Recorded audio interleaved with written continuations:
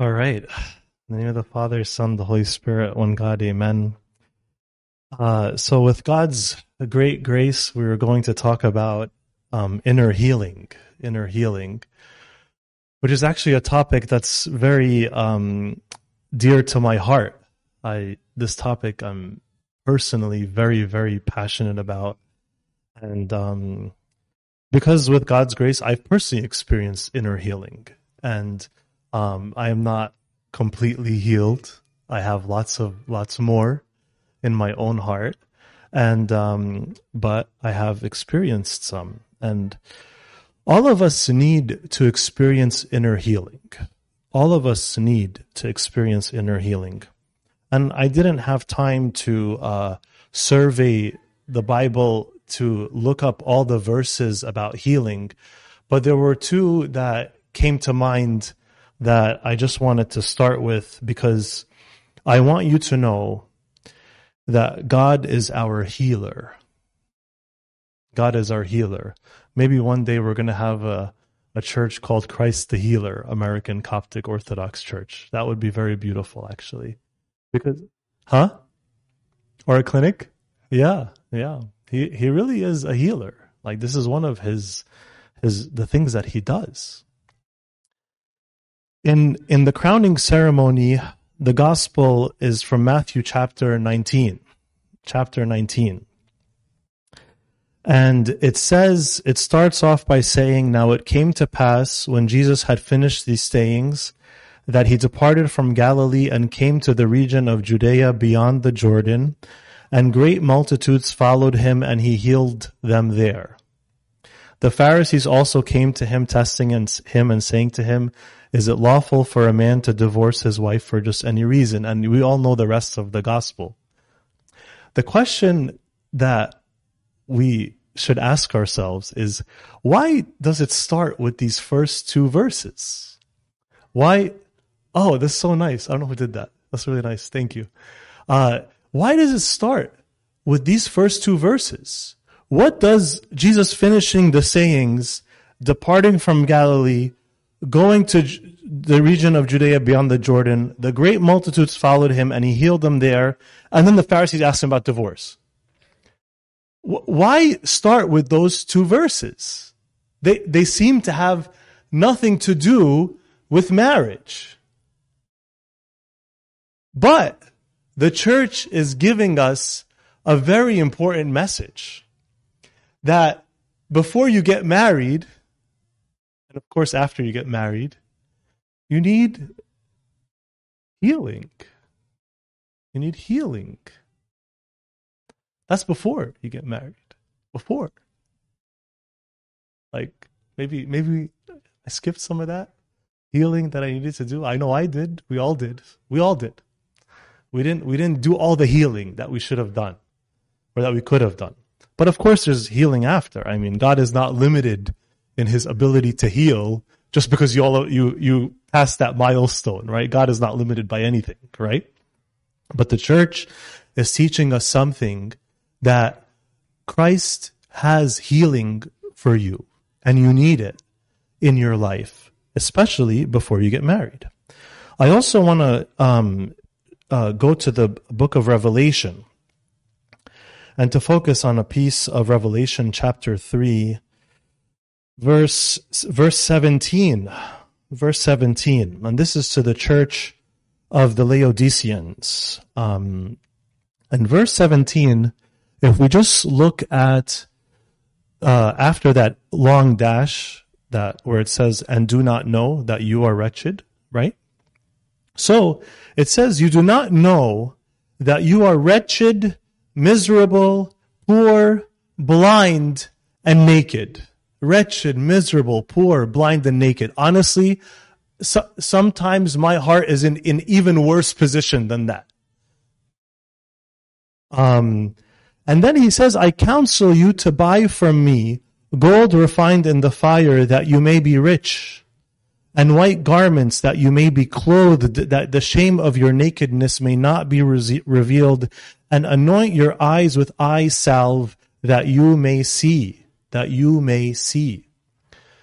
These are like what Jesus is saying, of course, he's not saying buy gold. That's not what he's saying, buy actual gold, right?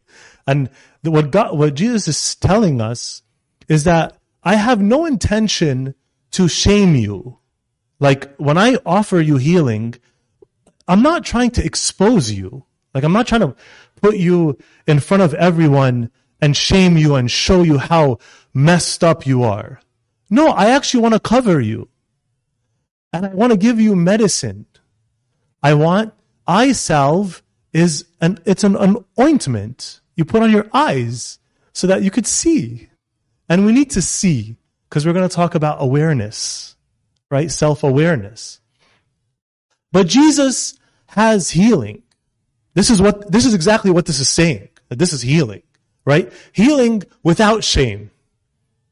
But we need to first know that we are wretched, miserable, poor, blind, and naked. So that was just an introduction to some of these verses. And now let's start, which is that because of the imperfections and the brokenness of life on earth, we will suffer many things. We're going to suffer many things. Many of these things are outside of our control. For example, if flaws that come from our parents, like most people are dealing with flaws from their parents. That's like if you want to be a therapist, that's an easy one. That's like low-hanging fruit. You just, oh, hey, what are you doing here? Tell me about your parents. You just tell me about your parents. That's an easy one, right? Also, that's outside of your control because those you didn't choose your parents, right? And by the way, I'm not trying to make any parent look bad. I'm a parent, and I have to be very prepared for any of my flaws to affect my child. But of course, I shouldn't let that just drive me into an anxious mess. I need to just hold myself accountable. Right? I mean, it's never going to come a time when I'm actually fully perfect, right? And you can't wait till you're perfect to start your life because you're never going to start. So, other things that are outside of your control are abuses that you experienced. Or, and you could, people who experience abuse, they can't control it, right? They just, a lot of times you can't do anything about it. Also, some health issues. Like you could have health issues. That's just things that are outside of your control. And some things are in your control, like sin, for example. That's something you can choose, and it's in your control. Or character flaws that lead to issues that are hard to change. And no one wants to hear about that. But all of us, I'll just speak for myself, we have character flaws. There's something messed up in my character, right? I'm weak in something. And that can lead to issues that are hard to change, but that's in my control. Also, some that are in our control are poor relationships. We can have chosen the wrong friends or the wrong people to spend time with. And of course, we just make mistakes. A key point here is that the health of your spirit is affected by the health of your mind, heart, body, and relationships.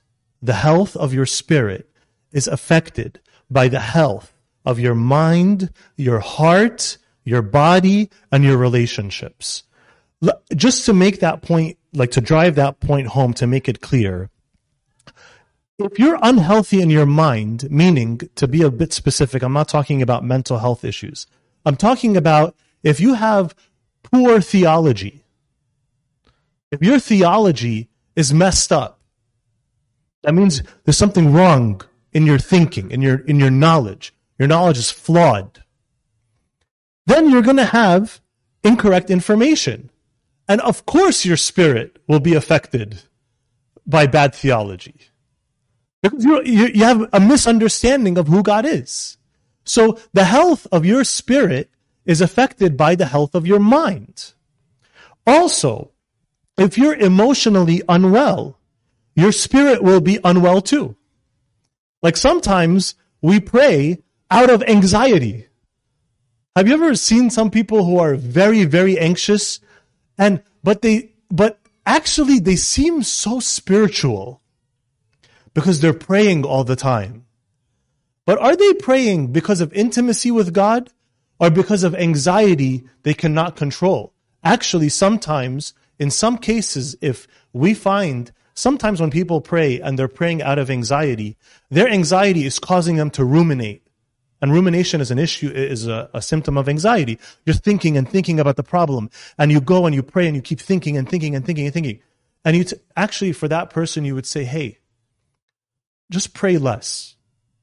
Pray less. Like, on that specific point, you're not informing God. God is not saying, oh, thank you for reminding me, I forgot. Thank you for telling me. No, actually, if you're emotionally unwell, if you're emotionally burnt out, anxious, afraid of healthy attachment, if you're afraid of vulnerability, of course your spirit and relationship with God will be affected. You can be a Christian or call yourself a Christian and have no intimacy with God because you're afraid of vulnerability. You're afraid to say, God, I'm a sinner. Or God, I need help. God, I don't know what to do. God, I'm lost. That is a very intimate point in your relationship with God, and you might never get there if you are overly anxious or afraid of vulnerability or you're emotionally burnt out. Because sometimes we're too burnt out to approach God, right? And that's not right. So is that point clear that the health of your spirit is affected by the health of your mind, body, heart, and relationships? Is that point clear? That these are all connected. You can't, and we're going to talk later about overly spiritualizing things, right? Because we love to do that sometimes. So, any questions so far? Is everybody with me? Okay, all right. Now, next is, there are many obstacles to inner healing. Many obstacles. So annoying that there are obstacles to a good thing. But yes, there are obstacles. The first one, which is probably easy to appreciate, is your and my ego. Our ego. Yeah. That thing, I hate that thing. But that thing is so powerful. Your ego this is how it looks. That no one wants to admit that there's something intrinsically wrong with them. No one wants that.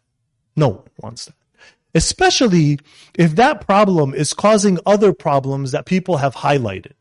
Because then, if you admit that there's something wrong with you and someone's been telling you that there's something wrong with you, that's so annoying, right? You don't want to admit that. That's like, what?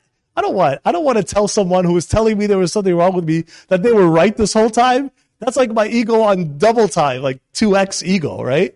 Like, that's bad. And even if you're comfortable admitting that there is something wrong with you, which most people are not, you don't want to admit that you're failing in trying to address it. So that's your ego coming in from another angle. So first, it could just come in because you don't want to see there's something wrong with you. It could also come in because you don't want to say there's something wrong with you that others have been telling you about.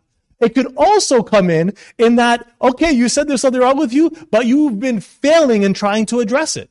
And you don't want to admit that failure because your ego is coming in the way. And of course, no one wants to ask for help. Like, that's my ego. That's one obstacle. Another obstacle is a fear of vulnerability. A fear of vulnerability. I'm trying to think of, there's so many examples here. I remember a client who, there was a major turning point in the work we were doing when we reached this point of like, oh, and the reason why you've been so harsh with your wife is because you're anxious. And once we reached that point, he just nodded, and we didn't have to say much more about that anymore.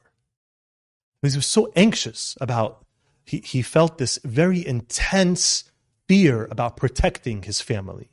So anytime like a financial question came up, he'd rush, he'd just say something, right? They'd be out on vacation, walking on the street, and people are passing by, and he feels this vigilance, right? And he's like, hey, get over here, stand, walk with me, stand right next to me, hold my hand, and all this stuff.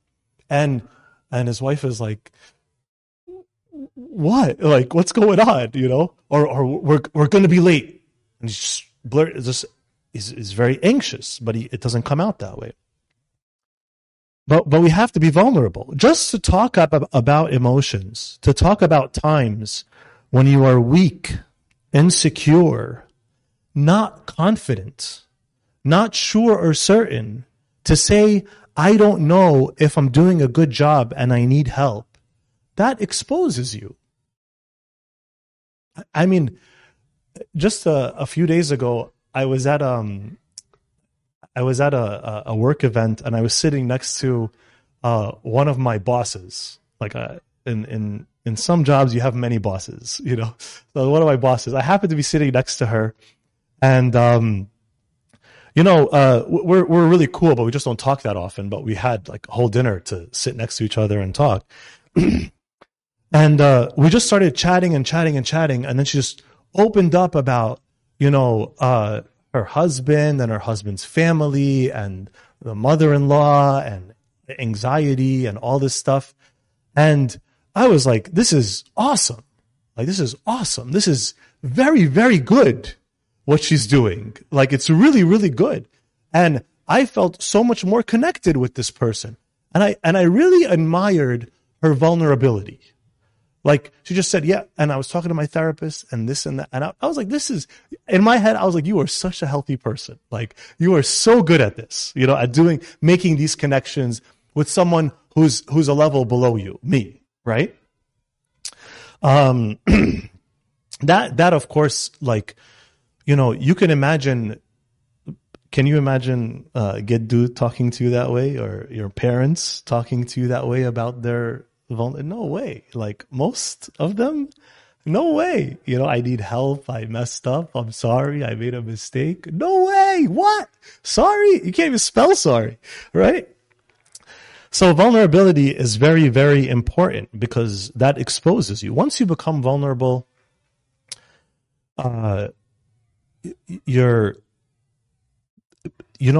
problem is that, one, we've never maybe seen vulnerability, but the other problem is that you may not trust the person that you're being vulnerable with.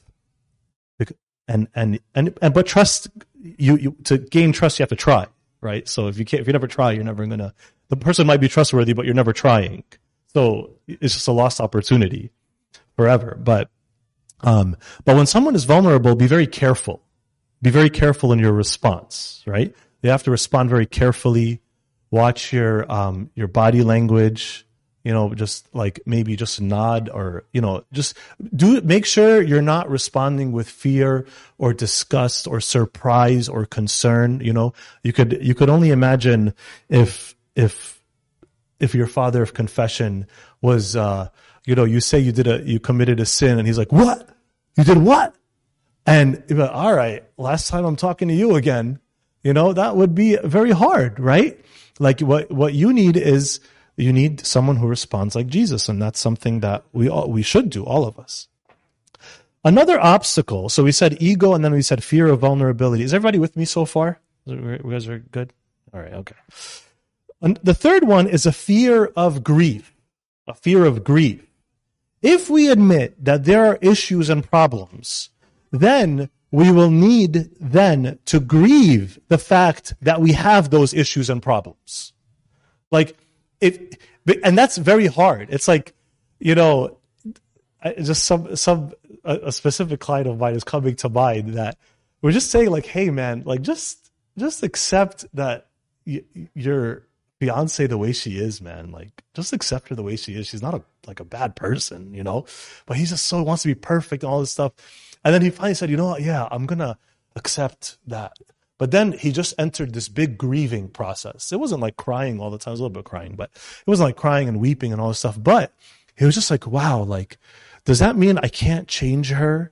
Like, she's going to be like this? And she's a really good person, by the way. Like, he's just a perfectionist. He doesn't know how to work super hard to self-criticize everything. But When we realize and we admit that there are issues, we're going to need to grieve the fact that we have those issues and the impacts of those issues. Let me just give you two examples. What if you're 70 years old and you realize that you've made a major parenting mistake? Oh my goodness. Can you imagine that? If you're 70 years old, you can't go back. That's lost forever. You're going to need to grieve. By the way, the future isn't lost, but the past has already happened.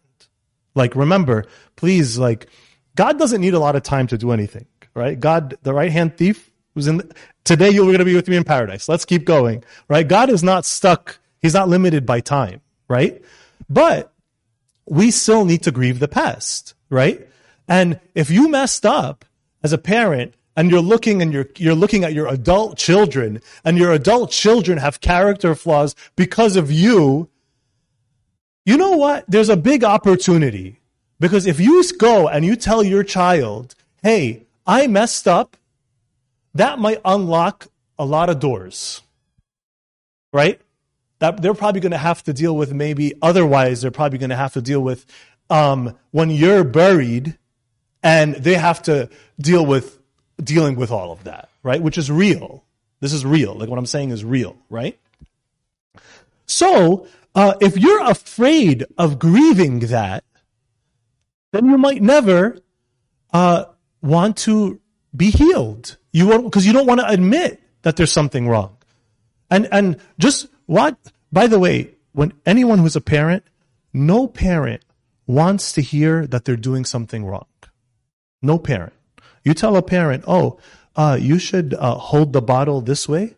Oh, you should, this is better for the breastfeeding. Oh, this is a different way to travel with your child. No parent wants to hear any correction about anything, right? Because it's like, for some parents, parenting is how they're going to redeem every other mistake in their life, right? Everything is failing. The whole world is on fire. But these kids, they're my kids. Don't say anything about my kids. But the whole world is on fire, right? And that's not right. That's not right. And you don't want to grieve when you make a mistake. Also, another example for fear of grief is, what if I realized that I am underdeveloped in a certain area in my life? And I realize it in my adult life, which, by the way, is super common. It's like super common. You realize as an adult, oh my gosh, I didn't realize that I am bad in this, or I'm so bad at this, right? Like, I literally had someone in his mid-40s tell me, I am so bad at emotionally connecting with my daughters and with my wife. And I'm like, you know what? Great. I'm so glad this is what we're talking about right now. That moment, you saying that is worth everything, right? Because now we can move forward, right? Like, that realization is very important, right? And you can just get stuck and say, oh, I lost all those years with my daughter. I lost all those years. Yes, you did. But it doesn't change everything that can come in the future, right? Because God is not limited, right? God is a God of hope, right? Like, God can do anything. God can heal everything. He's called the Redeemer, right? He brings it back, right? He makes all things new, right? He's not limited by the past. That's God. That's our Redeemer, right? Another obstacle to inner healing is a lack of self-awareness. We don't know what's happening inside of us. We don't know what we feel or why we feel a certain way. We don't know how we affect others or what others around us are feeling. We don't spend any time reflecting or asking ourselves if we're doing okay. And we often become distracted by looking at what others' issues are. Did you ever wonder what your home is like when you're not home? Right? What is the effect of you walking in? Like, what happens? Right? I said, we all have an impact, right? We don't know. We're not thinking about how we're feeling, how we're responding, what's going on inside of me. All that reflection, some people go through life with zero reflection. They just don't reflect. And reflecting is very, very important because you're not going to have any healing if you have zero self-awareness. Number 5, there's only 6 obstacles that we're going to talk about, is overly spiritualizing problems. Overly spiritualizing problems. We make problems only spiritual. Like, this problem is only a spiritual problem. But it's not true. That's not true, right? And this is especially easy to do if you don't know how to deal with the situation. When you don't know how to deal with the situation, you say, oh, God is in control. I don't know. Is this, we have to pray more. Yeah, okay, pray more. Sure. But go do some work, man. Go do some work, right? And the problem with overly spiritualizing problems is you get a reward. The reward is everyone thinks you're very pious. They think that you're a very spiritual person. Because when we talk about the problem, you just keep saying spiritual things, right? But you're completely missing all the other things that you could be doing, right? Like when it says, like if someone asks you for bread, don't just say, or clothes or whatever. Say, may God be with you. No, man, go help them. Go do something, right? And most of the time, the problem is not just a spiritual problem. And the last obstacle is ignorance or lack of experience. We are either unaware of how much our emotional health can affect everything else, or we have never experienced an emotional breakthrough. Some of us, and it's just a fact, that's okay, but it's a sad one, is that we might not have ever experienced like a major breakthrough in our emotions. Like we've just never experienced like, oh wow, like I just realized so much about how I could do life differently. We've never experienced that. So because we've never experienced that, we're like, you just don't even know that's a possibility. You don't even think about it. And you don't even have hope that might happen, right? And sometimes you don't even know that your life can be easier. And life can be easier. It's just we don't see it, so we don't even try to get it. So, any questions about the obstacles? Okay, is everybody with me so far? This is kind of dense. I feel like I'm just throwing a lot of content at you, but that might be the result of my rushed preparation. All right, so there's 2 more main points that we want to cover, which is what do we need to heal from, and then how to actually obtain inner healing. Okay, what do we need to heal from? The first thing one of the things we need to heal from is bad experiences caused by no one's intentional wrongdoing. So sometimes we have bad experiences, but they're caused by just the fact that the world is messed up. It's just imperfect, right? I think there are things I want to tell you, examples that I've probably told you before, but it would just take too long to keep telling stories. But the world is imperfect. And there are things that happen, like being laid off from a job. That could just happen because the economy is going down. I mean, you want to blame the Fed, you want to blame whatever.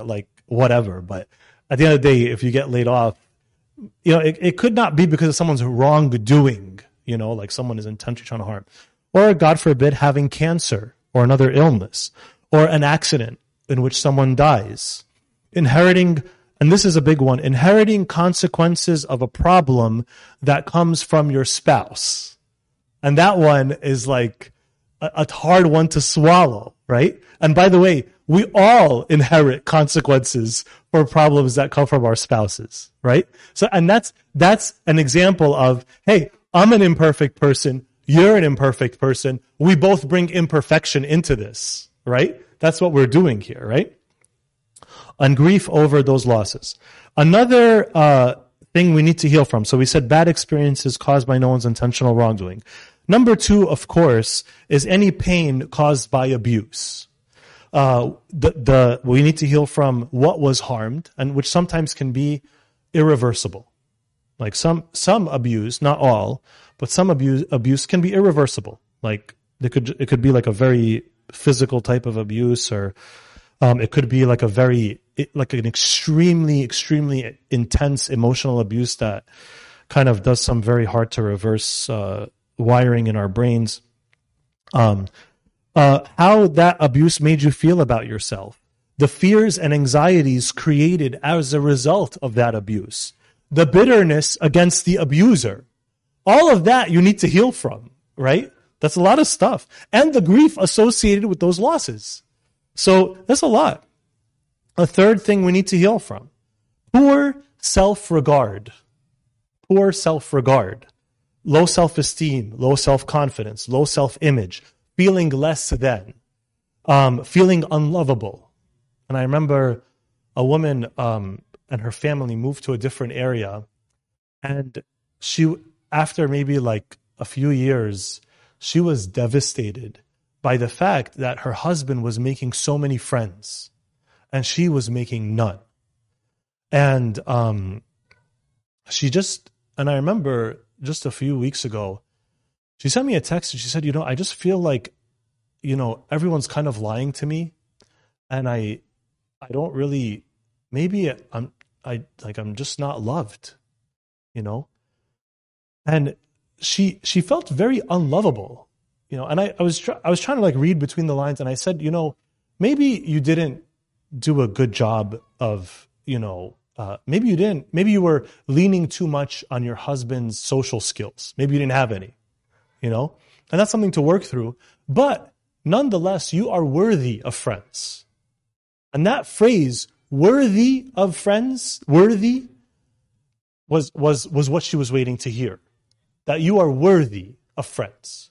You are friend worthy. I said friend worthy.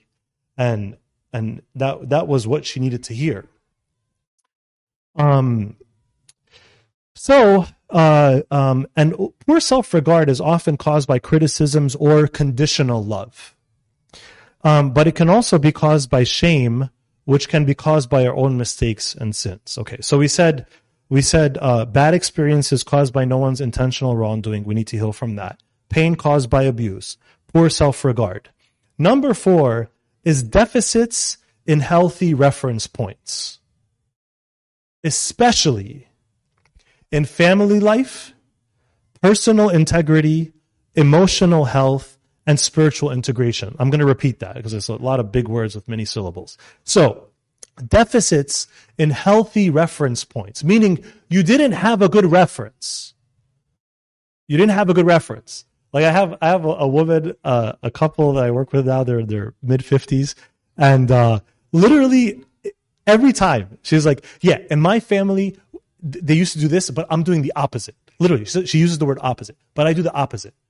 Like, she didn't like the way dinner time was handled in her family, so she does the opposite of that. She didn't like the way her mom does this, so she does the opposite of it. And I'm like, okay, so your life is the opposite. Like, it's controlled by your family of origin. It's just the opposite of everything that was happening in your family of origin, right? And that's how she decided to do it. Her family of origin is dictating her life in that she is going to be the opposite of it. Like the exact opposite of everything. But it's not like her family of origin was a disaster. It's just, she just took a very extreme approach to everything. So deficits in healthy reference points. You didn't have good points of reference in family life, in personal integrity. Like, what does it mean to be a man? What does it mean to be a woman? What does it mean to be married? What does it mean to have children, to be a parent? What does it mean to love God? What is that? What does it mean to be an honest person? What does it mean to be vulnerable? All those things, we could have had zero reference. Like no reference. Like, or the reference point was so busted, right? And spiritual integration. Like, what does it mean to love God and to honor God, right? Like to fear God when no one is looking. What is that? Where is that? Have you seen that before? And that's something that we need to heal from, because some of us, it was out of our control, but we didn't have the healthy reference point. Number 5, there's only 6. Number 5 is we need to heal from bitterness and resentment. Like, if we were wronged, your heart could be trapped in hatred. Your heart can be trapped in hatred towards another person because of an offense. And number 6 is misinformation, like we discussed before. And some of us, I'm just saying in general, some of us, we are severely misinformed. Or we're attracted to ideas, we love ideas that challenge the status quo or like common knowledge. Some of us love to hear ideas that challenge what everyone else is doing. We're just so attracted to that. We feel like there's something special about it, right? Of course, I'm not saying that challenging the status quo is bad. I'm just saying some of us think that just because you're challenging the status quo, you're good. And that's not right. Yes. Yeah. Like for example, very example I think we could all accept is all medicine is bad. These doctors have no idea what they're talking about. They're all manipulators. That's messed up. That's not true. You know? Like, and some people are like, oh, no, I don't do that. I don't do that. I know someone who is a doctor who hates medicine and doesn't believe any of them. She's like, I'm not going to take any medicines. And she hated it so much that she left her like main line of work, like their clinical work. She's doing something else now. But there is no, she's now in this very relative world. There's no authority. There's no point of reference for, so when something is wrong, what do you do? And we always stumble on that point of like, okay, so what can you do? Where do you go for answers? If you challenge all authority, all of it, right? Yes.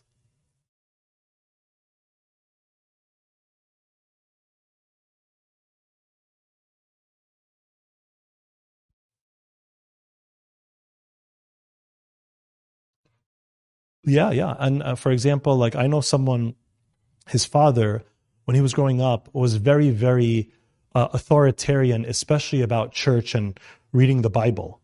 And now he hates all organized religion. He hates it. You know, he'll go to do a Bible study at someone's home, but to like walk into a church, he walks in, all he sees is things that are wrong, and you know, this, you see there's a problem there, the authority here, and the administration and the management and all this stuff, because he hates this authority. And he just made that point. Like, maybe I have an issue with authority. It's like, maybe, you know? So, did I miss anything else that we need to be healed from that anyone can think of?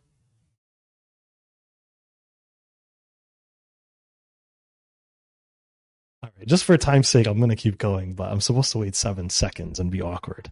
All right, so how do we obtain inner healing? How do we obtain inner healing?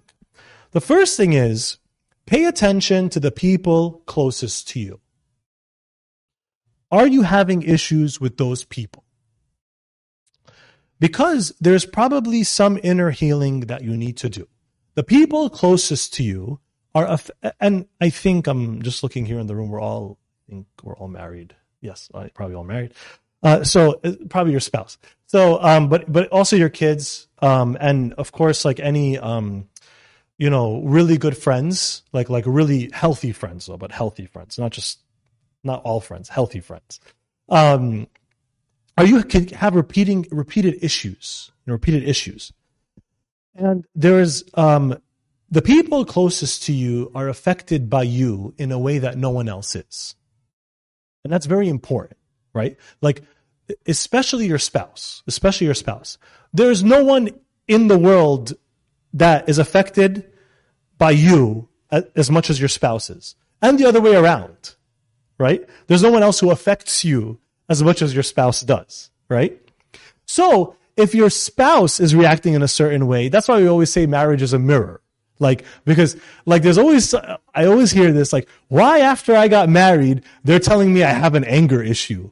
Well, of course, everyone else could have just walked away from you, but your spouse can't walk away from you. They have to stay under the same roof with your anger, right? And listen to you yell and scream and all this stuff. That's why you have an anger issue now, because the person is your mirror, right? And so, you have to pay attention to those people, because if there's a repeated issue, there's probably some inner healing that you need to do. Number 2 is practice the discipline of self-awareness. Ask yourself regularly, how am I doing? What is going badly? And what is my role in it?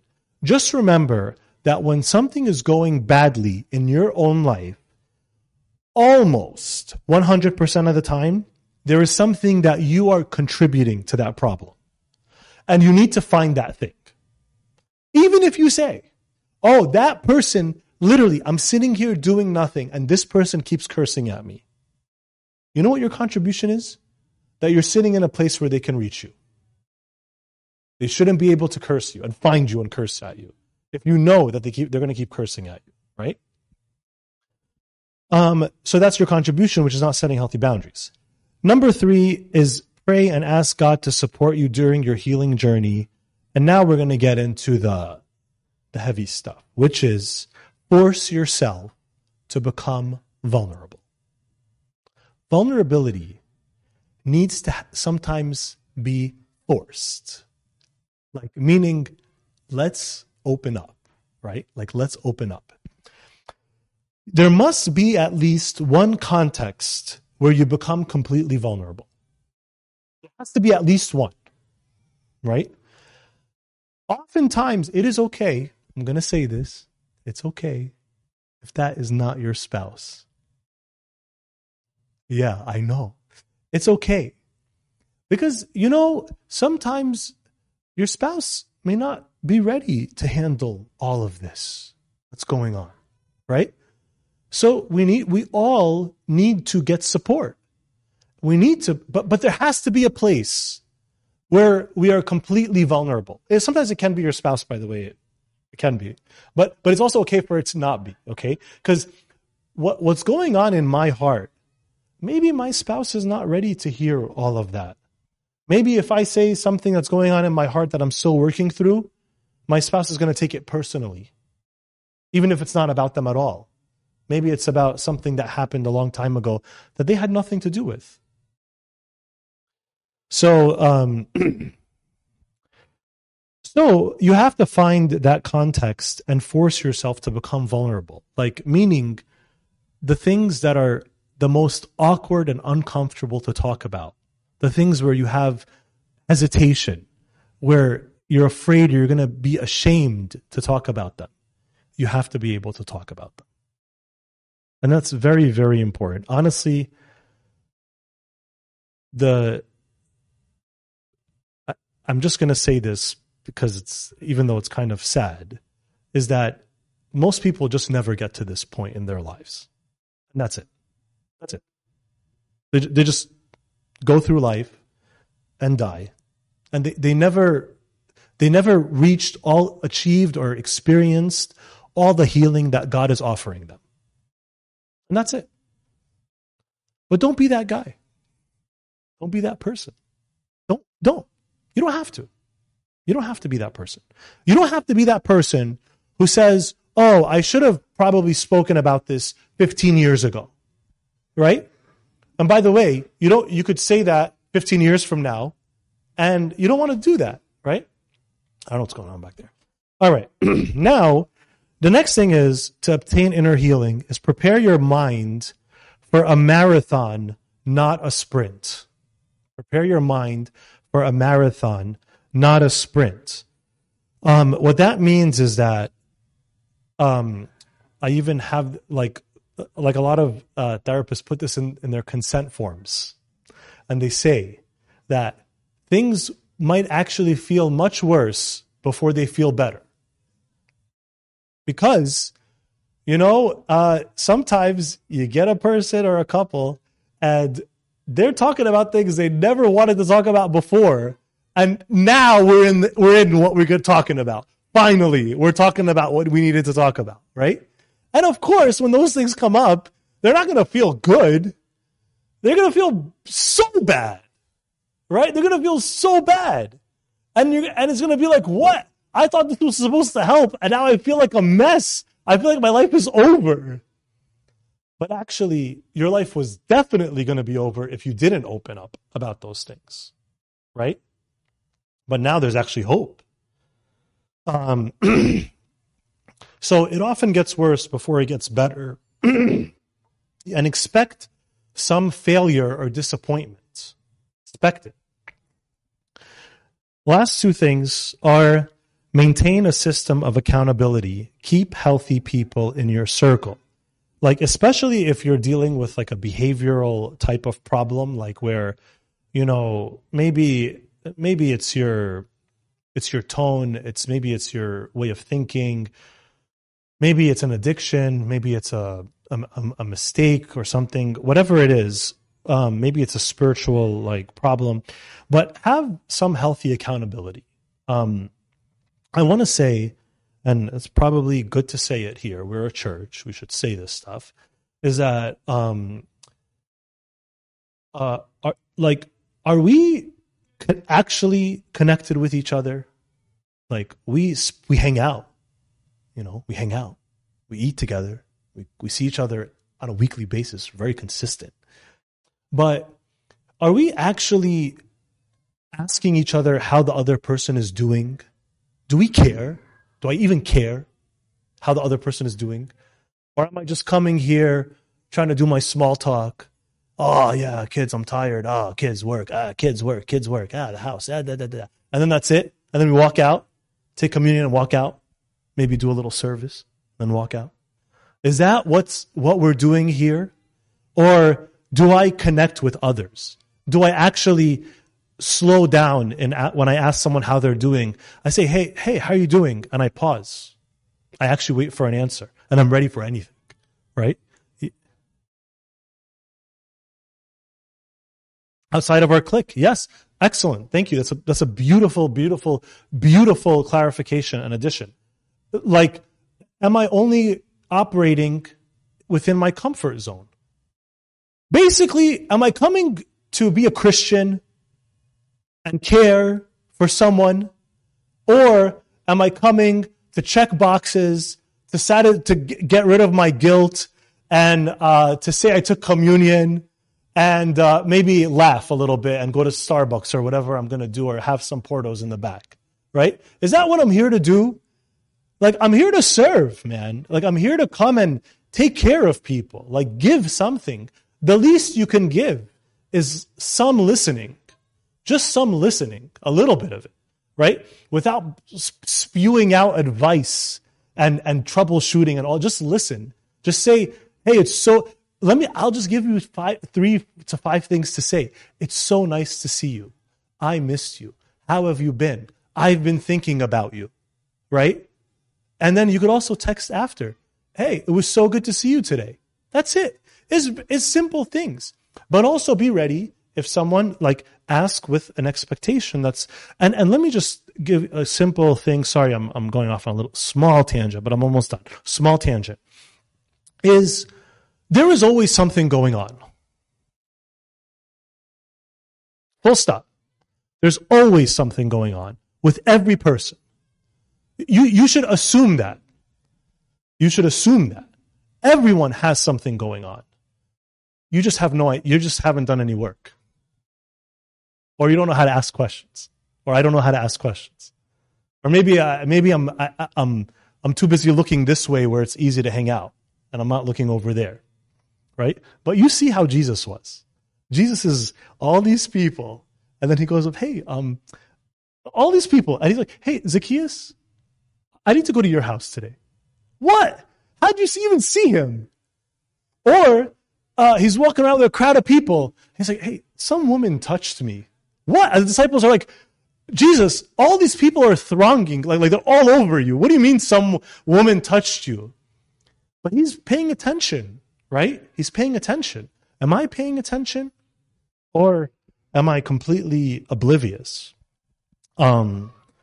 And by the way, if someone is going to be vulnerable with you, you have to be ready for that, right? Which means you have to know what vulnerability is. If you're a robot and someone is like, hey, yeah, I'm really tired, you're going to be like, oh yeah, okay, I'm going to pray for you. I hope, get some sleep, man. Get some sleep, right? All right. So, very last thing to get, so I said, just how to obtain inner healing. Pay attention to the people closest to you. Practice the discipline of awareness. Pray, ask God to support you during your healing journey. Force yourself to become vulnerable. Prepare your mind for a marathon and journey, not a sprint. Maintain a system of accountability. And the last thing is, work hard to educate yourself. You need to learn. We need to learn. Read, listen to lectures, go to therapy, seek spiritual guidance, journal, right? This like, you only have one life. You only have one mind and one heart. Everything is at stake here. Like, there's not other opportunities to do this, right? So there's a lot of things at stake. And, if we can all do the work and receive the healing that God is offering us, we can live a life that we never imagined. And by the way, I just want to be very clear. I am not saying like, let me just keep it at that, because I was going to get into a whole other like point about, this isn't just about happiness, but it's about holiness, right? And God is trying to give us something, and we need our inner healing to have no obstacles in receiving from Him what He's offering us. That's the point. All right. That's the end of the prepared material. Any questions or comments, concerns, disagreements? Was this helpful or not helpful? Okay. All right. Glory be to God forever. Amen.